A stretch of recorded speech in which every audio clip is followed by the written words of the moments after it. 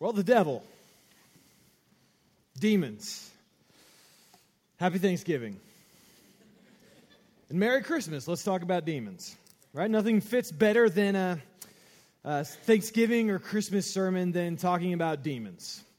And maybe for some of you, this will help clarify or give understanding to what the last week has been for you, right? Maybe as you spent time with your family, the thoughts of people being possessed by demons or the devil has become a common thing that you've thought about.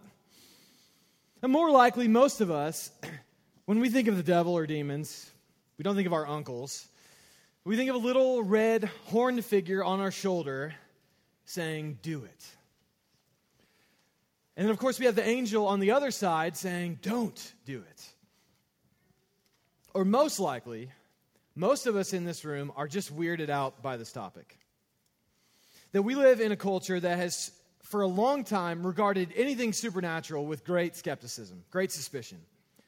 We live in a scientific age in many ways. And there's been good parts to that, obviously, that we have more medical advances now than we've ever had before. That the medical field has just gone in incredible directions. That we have more technology than we have ever had before. That we understand the physical world in which we live today better than we ever have before. But if there's more than just the physical world, there's more than just a natural explanation for the world in which you live. And we're uncomfortable by that. At least we don't like it. If I came up to you and started talking about demons and got really close to you, you'd probably be uncomfortable, think me strange, and try to leave.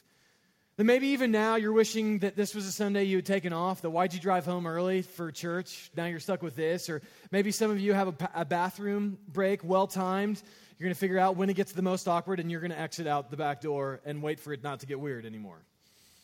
Because we don't like the supernatural. We are inherently skeptical of the supernatural. But the Bible talks about the devil, and demons. And I would go so far to say the Bible says that it's not the people who believe in the devil or demons who have a naive view of evil. It's those who don't. And my guess is some of you may think me simplistic, naive, ridiculous for just believing that there is a demonic, spiritual, supernatural world. But the Bible says if you don't, you are the one who's naive. Let me give you two reasons why as we launch into this topic. That first, most human beings through most of history have believed in a supernatural world, have believed in a personal force of evil, in a devil and demons. And so if you don't, or if you find that skeptical, you're in the vast minority of humanity. So just for the next 30 minutes, don't be so close-minded. Be open. Then maybe there's some wisdom in what the rest of the world sees, that we in the West, which are inherently skeptical of the supernatural, maybe we miss something. But secondly, I would ask this question: how do you explain the source of evil? That many in our culture say, well, evil exists because of a lack of education, or bad parenting, or a lack of morals, or just not a good upbringing. Right? If we had those things, evil would not be what it is. But that doesn't work. Because in the middle of the 20th century, the most educated, some might say the most well-rounded, the place with the most universities, the place with the most brilliant professors, a moral, upright society gave us the Holocaust. Germany, a place with universities and learning, educated, in some cases wealthy, they gave us the Holocaust. That evil does not have a natural explanation. And if you try to give a natural explanation for evil, you're just naive. Let me ask, why does murder exist? Racism, cruelty, abuse. Is it just because we haven't given the right tolerance classes yet? See, it doesn't matter what society you live in, whether it's educated or uneducated, whether it's old or young, whether it's wise or foolish. Everywhere evil keeps springing up. Because the roots to evil are not natural, they're not manageable, they're supernatural. And that's one thing Paul is saying to us. And that culture would have accepted that as being true, but us, in our culture, we don't. We don't like that. But the reality is, what Paul is saying, in this world that you live, what you see is never all that's there. That what you see is never what you get. Because we do not wrestle against flesh and blood, but against the rulers, against the authorities, against the cosmic powers over this present darkness. Paul is saying there is a cosmic battle, a cosmic war all around us. And in this war is an enemy, a savior, and a weapon. And so let's look at Ephesians 6 under those three headings: the enemy, the savior, and the weapon. First, the enemy. I've already told you who I think the enemy is, obviously. It's Satan and demons. And Paul doesn't just say, hey, your enemy are Satan and demons. He has two really important sentences in verse 11 and 12 that he crafts that is saying a lot. And so it's worth rereading these two verses. Paul writes to us, "Put on the whole armor of God, that you may be able to stand against the schemes of the devil. For we do not wrestle against flesh and blood, but against the rulers, against the authorities, against the cosmic powers over this present darkness, against the spiritual forces of evil in the heavenly places." As I read this, I'm struck by the language that Paul uses. Right? Schemes of the devil, powers, authorities, rulers, cosmic powers over this present darkness, spiritual forces in the heavenly places. That Paul paints a picture of these forces as if they have real power in the world in which we live. That Paul doesn't display the demonic world as something as we tend to display it, right? With a little devilish figure on our shoulders, kind of a cartoonish character, kind of a joke, right? Or how Hollywood often describes or displays the demonic, which could be really powerful dragons or really intimidating creatures, but ultimately, they're nothing that Arnold Schwarzenegger or some well-placed explosives can't take care of, right? And what Paul says is these forces have real power in the world in which we live. They are a real force to be reckoned with. So the question is, well, how do they have power? How do they have schemes? How do they wage war against us? And there's many things that could be said about that. That is a whole sermon series, probably a whole year's worth of sermons. You could go into that. And I just want to probably focus our minds around one idea about what the demonic world wants to do with us, and that is to enslave us. And this happens in many ways, but let me focus in on two. That first, Satan and the demonic world seek to enslave individual people. Now, earlier in this letter, Paul talks to these Ephesian Christians about what they were before they were Christians. And here's the language he uses to describe them, which is in Ephesians 2, verses 1 and 2. He says this to people who were not Christians, or to their pre-Christian past. "And you were dead in the trespasses and sins in which you once walked, following the course of this world, following the prince of the power of the air." This is a dark picture he gives. One of slavery and death, following after the prince of the power of air, which is just another phrase Paul uses to describe Satan. And that Paul looks at these Christians and he says, you know their power and their force, because before Christ saved you, you were following after them. And I realize that could be a deeply offensive thing to say, right? That if you're not a Christian, you are enslaved to these forces, and that's a whole other sermon in and of itself. But again, if there is a supernatural world that exists, its aim is not merely to just prevent you from being a Christian. It's to enslave you, to blind you to your own weakness, to blind you to your own slavery. That you have to understand, we do not wrestle with an enemy who just tries to catch us in a moment of weakness, who just tries to find a moment to get us to do something we would otherwise never do. No, Paul uses this phrase that there are schemes of the devil. And the word schemes is the word we get methods from. That he has ideas, he has thoughts about how to lead people into slavery, how to enslave them. That to offer you something you think will give you life, but actually gives you death. To offer you something you think will make you free, but actually enslaves you. And so do you see why people around you are often trapped in addiction, trapped in cycles of bitterness or brokenness? why and all jokes aside, why some of the family members you spent time with this week are at the same sins they've been at their whole lives. There's a reason for that. It's because evil does not have manageable roots. You don't just try harder and overcome it. It has supernatural roots with an enemy who seeks to enslave. But Satan does more than that. He doesn't just enslave individual people. He also seeks to enslave whole societies. The one thing I often hear Christians say is that the church needs to focus mostly on preaching to individuals. Our job is to save individual souls, and that's what the church should do. And so the church should not be tied up in issues of justice or issues that are societal. We should stick to saving individual souls. That's the aim of the church. And that would be true if Satan only sought to enslave individuals, but he doesn't. He doesn't just work on the individual level, he works on the societal level. How else do you think Germany endorsed the Holocaust? Or how the United States endorsed slavery? Because Satan knows he can not just enslave individuals, he can enslave whole cultures, whole societies. And one way that's at work now in the culture in which we live in Kansas City is reading. For example, if we know that if a kid is not reading proficiently in the third grade, they are 4 times more likely to drop out of high school. In fact, Chris let me know this week that as we build prisons, one way we know how many people will end up in those prisons is to look at third graders and how they read. And Satan has found a wonderful way to enslave our kids. It's illiteracy. And so one way we need to fight back as a church is not just preach the gospel, but teach kids to read.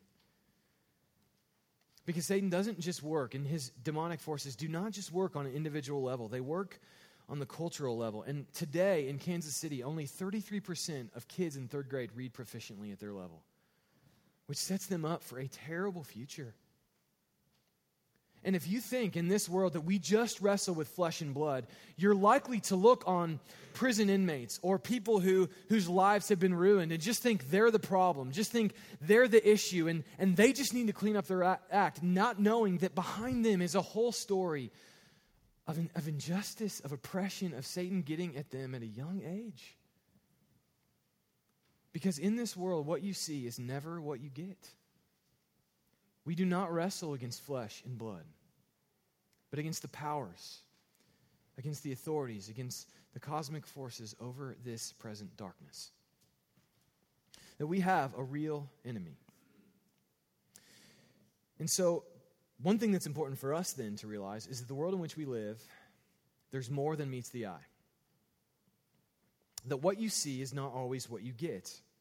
And especially that's true as you interact with other people who frustrate you, who disappoint you, who you often will maybe be led to complain about. That this past week, obviously, Misty and I went back to Indianapolis to spend some time with our family. And there's one particular member in one of our sides of the family, which I'll try not to reveal, who really frustrates us because every time we eat, he just really grosses us out. He finds a way. So this year, it was Thanksgiving dinner. I load my plate up in the kitchen, and it is loaded with good Thanksgiving food, right? I mean, as much food as you can put on a plate, I have put on that plate. And I'm walking into our living room, and this family member has decided that the topic of conversation for Thanksgiving this year is going to be the medical improvements of gastrointestinal surgery. Yeah, so now my Thanksgiving plate looks like my gastrointestinal system. Thank you, right? Like, why are we talking about this? And that is the case every time we're around him is I have to listen to some story about some person he's mad at, some terrible thing that happened to him. He complains, he's bitter. It wears me out. And then God made me preach this sermon this week, so I'm thinking about, how there's more to this guy's story than just what he says to me. There's a backstory there. There's more than meets the eye. See, the people that you encounter that frustrate you, that you want to give up on, that you want to write off, there's stories there. Stories why they're bitter. Stories why they drive you nuts. Evil that's been done to them. And listen, I'm not saying that therefore, everyone just say the devil made me do it. No one takes personal responsibility. I'm not saying that because that's a naive view of evil. But what I am saying is that every person you encounter throughout your life, there's more there than you realize.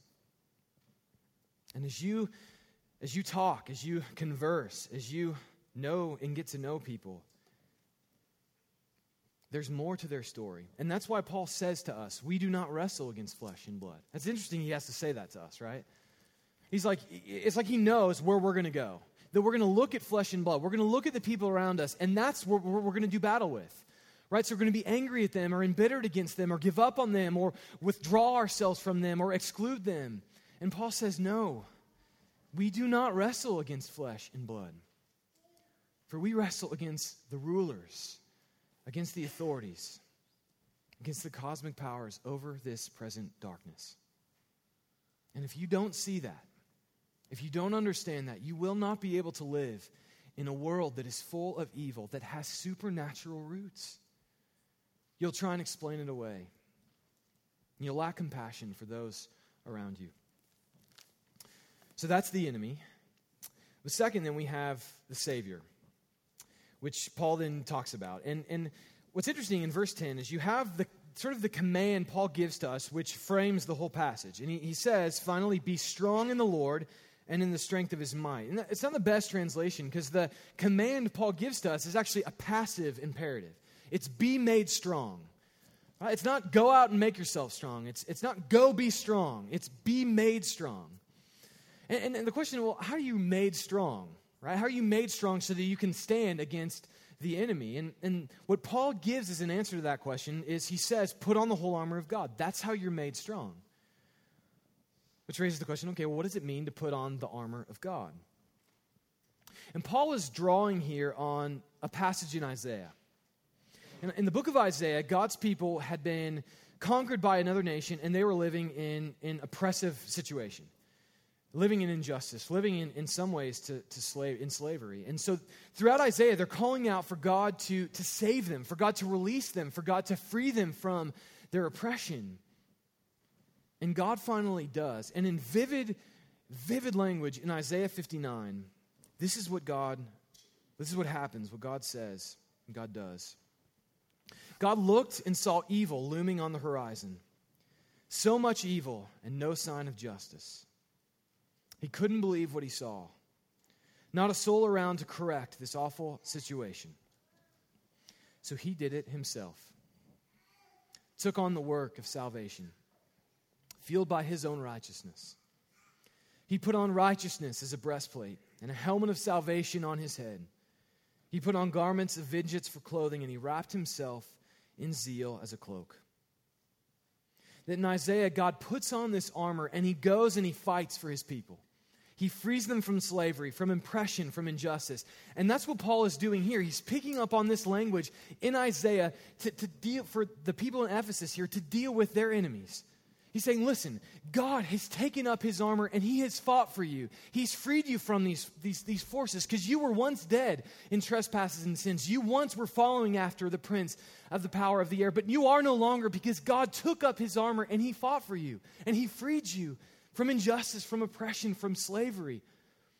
That is what Paul's point is here, to take up the armor of God, which I have to be honest, as a kid growing up, this passage kind of was a little goofy to me. Right? Because at children's ministry, some adult male generally drew the short straw and had to wear this. You know, he had to dress up like a Roman soldier in front of all the kids. It's like, what do we do to fellow Christians? It just seems horrible to me. But we make him do that, right? And he's got his breastplate of righteousness on, his helmet of salvation on. Don't ever ask me to do this, by the way. And he gets up in front of the kids, right? And it's all cute and cut. But that is not the point. The point is not that this is some new armor that we wear that's great. No, this is the armor God fought for us in. And he tells us to put it on because as we wear this armor, our enemy recognizes it. Because it's the very armor that he defeated them in. And so God is not saying, stand firm, try hard, be strong. He's saying, I have fought for you. I've won this battle for you so you can stand firm. You can know what the victory is. You can know what the end of this battle, this war, this story is going to be. Now, you see, there are two great mistakes we can make about the demonic world, about the enemy that we face. And C.S. Lewis has a great quote I'm sure many of you have heard before that says the two things we can get into, or the two mistakes we can make. He says this: there are two equal and opposite errors to which our race can fall about the devils. One is to disbelieve in their existence. The other is to believe and to feel an excessive and an unhealthy interest in them. That they themselves are equally pleased by both errors and hail a materialist or a magician with the same delight.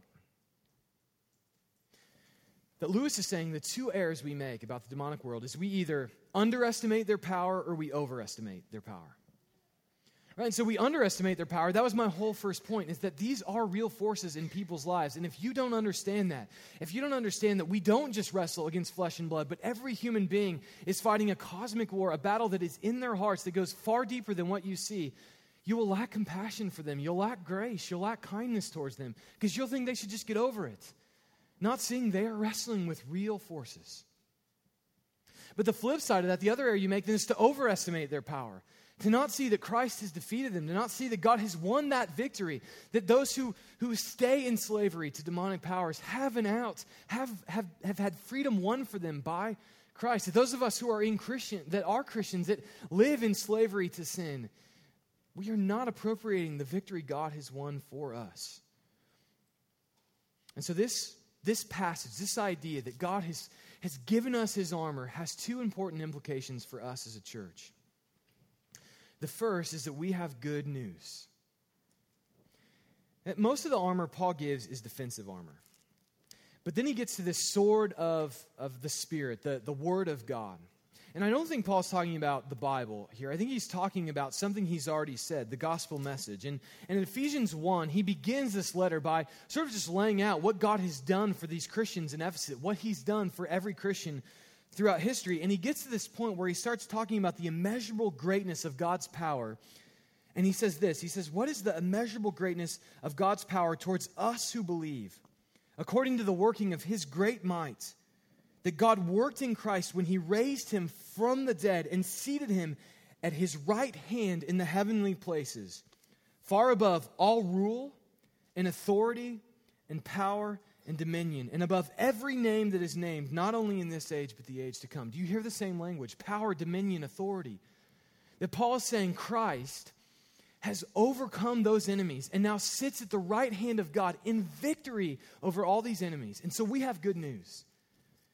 And I think sometimes as Christians, we just try to give people good advice. Right? We sit around the dinner table, you shouldn't complain so much. Right? Or just complain to someone else. Right? Or we try to be counselors, right? And there's a reason counselors have to go to school for a long time, because it's a hard work. That we as Christians, we have advice at times, don't get me wrong, but we primarily have news. News that everything evil in your life has been defeated through Christ. And while evil still has a real presence in this world today, Christ has defeated it and is at the right hand of God in victory over everything evil you will ever face in this life. But we have good news. And so this morning, if you sense you're trapped or enslaved, or you feel you're in cycles of sin, cycles of brokenness, bitterness, whatever it is, just know that is not the end of your story, and it doesn't have to be your story. Because God has won victory for you. You have good news. We have good news. But second, we live with great hope. Like I said, I realize some of you are living in probably with an unimaginable evil in your own life. You wrestle with things that others don't know about. And I hope you hear this passage and you are filled with hope. Because it doesn't just say, someday you'll get to go to heaven and it'll all be over. That's not what this passage says. Paul says, take up this armor of God. And in saying that, he's saying, and remember, God fought for you. God died for you. God came out of his grave for you. So you have hope. Because if death could not defeat our God, nothing will. And whatever death, whatever evil, whatever reality you face in your life, live with hope in the face of it, knowing you take up an armor that God first took up for you. See, in this life, what you see is never what you get. You will wrestle with evil that will be unimaginable in some cases. But know that you do not wrestle against flesh and blood, but against the rulers, against the authorities, against the cosmic powers over this present darkness. And understand, that's not a bad word, right? That's not a scary word. That's a good word, because those forces have been defeated in Christ, our Savior. And so we say that. We say our wrestling is not with flesh and blood. It's against the supernatural forces of evil, and it's okay because Christ has won victory over them all. Our Savior. defeats our enemy. So the last piece then to this passage is our weapon. And verses 18 and 20 make it clear. That's interesting. Paul, as I was trying to apply this passage, Paul only gives you one application point. And it's in verses 18 through 20 where he says, take up all this armor. He says, pray at all times in the Spirit, with all prayer and all supplication. To that end, keep alert with all perseverance, making supplication for all the saints, and also for me, that words may be given to me in opening my mouth boldly to proclaim the mystery of the gospel, for which I am an ambassador in chains, that I may declare boldly as I ought to speak. Paul says, if you want to fight, you want to stand firm, pray. Right? Did you catch that? All prayers, all supplication, praying at all times. Pray for the saints. Pray for me. There's lots of prayer going on here in just these 3 verses. That is our ultimate response to a world that is evil, is prayer. And yet that's where we're exposed. And I want to be careful here because there are some things that are really easy for pastors to lay guilt trips on people for. One of them is prayer. Right? Because I don't think anyone will ever get to a place where they feel like they pray enough. Right? You always feel like you could pray more. And so I don't want there to be a burden of, you are not praying enough and God knows it. Right? That's not what I'm saying. And yet, I am convinced that the American church is not a church of prayer. I don't know what the solution looks like yet. I don't have a lot of great answers to that. I just know I've spent enough time to know we do not use prayer like we should. And I know this for several reasons. One is I encounter Christians all the time who, and I know some of you fall into this, so hear me out before you get mad at me, but I know a lot of Christians who will not pray in front of other people. And I wonder, how do we get to that place? Where we feel like we have to pray well enough, or we feel afraid of what we might say. And prayer is your greatest weapon. It's your greatest source of encouragement to other people. It's the greatest way for God to bring victory and transformation into your own life. And I know a lot of Christians that cannot pray in front of other people. Or beyond that, I know many of you probably would have to go back a long time to go to the last time a Christian prayed for you in person. Lots of people say, I'll pray for you. But when was the last time you shared something with someone and they just stopped and prayed for you there in the moment? I just know it's not built into the rhythm of our church often. And I'm just feel like I'm lucky as a pastor because people do it for me all the time. Maybe I don't know, maybe they just think I'm pathetic and weak or something and I just need it. But as a pastor, I have people want to pray for me all the time, and I love it because I need it. Because there's an unseen reality that every day I face. And I don't know why, I don't know how, I just know prayer is my answer to that. And so we're not a people of prayer, and we're foolish for it. We live our greatest weapon untouched as we fight an enemy who has no answer to prayer. He has no response to our prayers. And so this raises 2 questions that we need to ask, or raises one question, that why is prayer such a potent weapon for us? Let me say 2 things. At first, prayer gives great power, even in weakness. Now, Paul writes Ephesians from prison. He makes that point, verse 20, when he says he's an ambassador in chains. And if I was in prison, and you asked me, what can I pray for you for? It would be easy. Get me out of prison. Please. Pray for that all the time. Paul doesn't ask for that. He doesn't ask to be removed from prison. He says, pray that I might speak boldly, that I might proclaim the mystery of the gospel.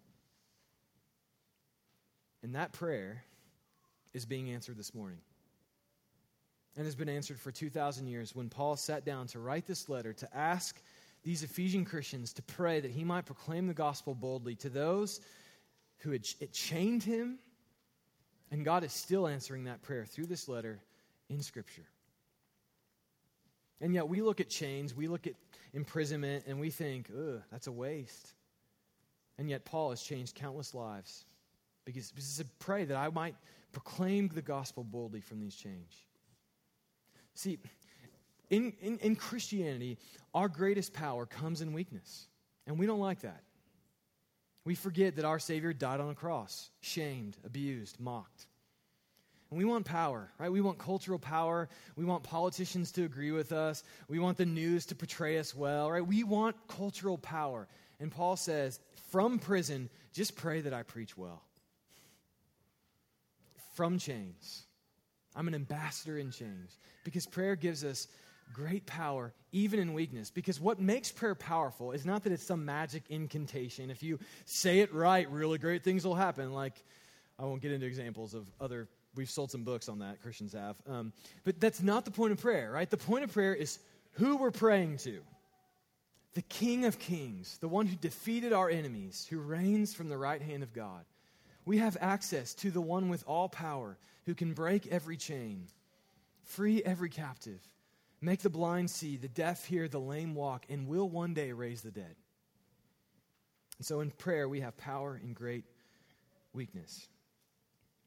Let me ask, do you want to break the chains of your family, of your friends, of the people you know who live in cycles of brokenness and addiction? Pray for them. God broke your chains. He broke mine. He can break theirs.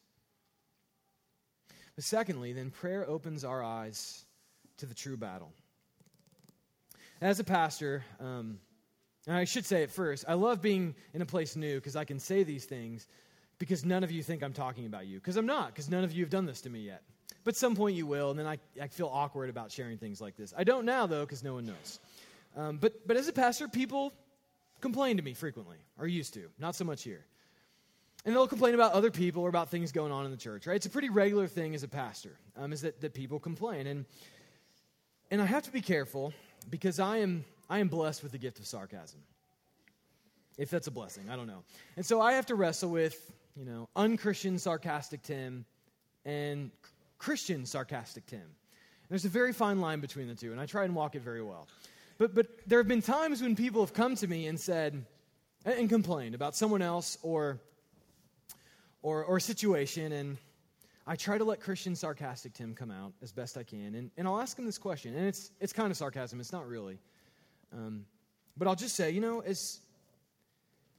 as you've been thinking through this situation and this person, and as you've been praying for it regularly, because, clearly this is passionate about you, so I know you've gone to prayer many times over this. That's the sarcasm. You caught it. Some of you did. As you've gone to prayer, what's God shown you? And I'm met by silence. Because the question is itself an answer. And I'm not saying if you pray for people, you'll never be frustrated again. You'll never be angry. You'll never have reason to complain. I'm just saying you'll be different. And every time someone has, because what I'll do then, I'll say, you know what? Why don't you pray for 30 days? Just pray for a month. Let's talk after that. And every time that's happened, if they've come back to me, if they've prayed, sometimes it's over, the issue's done. But if they come back to me, they're a totally different person. Because prayer opens their eyes to a reality they did not see before. Because one of the really terrible things about prayer is you don't get to see the world from your own eyes anymore. You have to see them from God's eyes. You stop caring about just getting your voice heard. You stop caring about being right. You stop caring about being justified over the other person, and you just want God to win. You want his kingdom to come in. That's how Jesus taught us to pray, right? The Lord's Prayer. Our Father who art in heaven, hallowed be thy name. Thy kingdom come, thy will be done on earth as it is in heaven. And when we pray for those who frustrate us, for those we complain about, for those we just want to give up on, we become people of peace to them, people of grace, people of kindness. Because when we pray for them, we see them the way God sees them. And you know what God did for them? He took up his armor, he fought and died for them. And if he did that for them, for you, for me, it changes the way we look at this world forever. It changes our complaints, it changes our frustration, it changes our hearts. That prayer reminds us that we don't see the whole picture, but God does. And that especially what we see is never what we get, and that we do not wrestle against flesh and blood, but against the rulers, against the authorities, against the cosmic forces over this present darkness. And we know that is our true battle. And as we go to fight, we pray on our knees for others in humility and in weakness and in kindness towards a world that needs it. A world fighting with evil that has supernatural roots. And remember, these are not discouraging words for Paul, right? That we don't wrestle against flesh and blood. These are good words because Christ has defeated these forces. I love the way one of my favorite authors, Indy Wilson, describes the storyline of the Bible to his kids. All right, that we've been preaching through the whole Bible as a church over the last several months. And if you want just a one-liner to give to your kids about what the Bible is about, I love what he tells his kids. He says, the story of the Bible is slay the dragon and get the girl. I like that. That the dragon that we fight is still fighting. But he knows he's doomed. And his doom is our hope. And this morning is the first Sunday of Advent. And this morning, the candle that we light is the light of hope. For this season reminds us that our Savior took on flesh to defeat our enemy, to defeat the cosmic forces, the authorities, the rulers. He took on flesh to defeat them. And now we're called to pray, to stand firm, to fight back. But we pray and we fight back with such hope because we know how the story ends. We know the baby went to his cross. We know that the cross, although he died there, death did not hold him down. And we know that God raised that baby, that son, to the right hand of the Father, from which he now reigns. And we know as Christians, the dragon will be slayed, graves will be emptied, and Christ will get his girl, his bride, the church.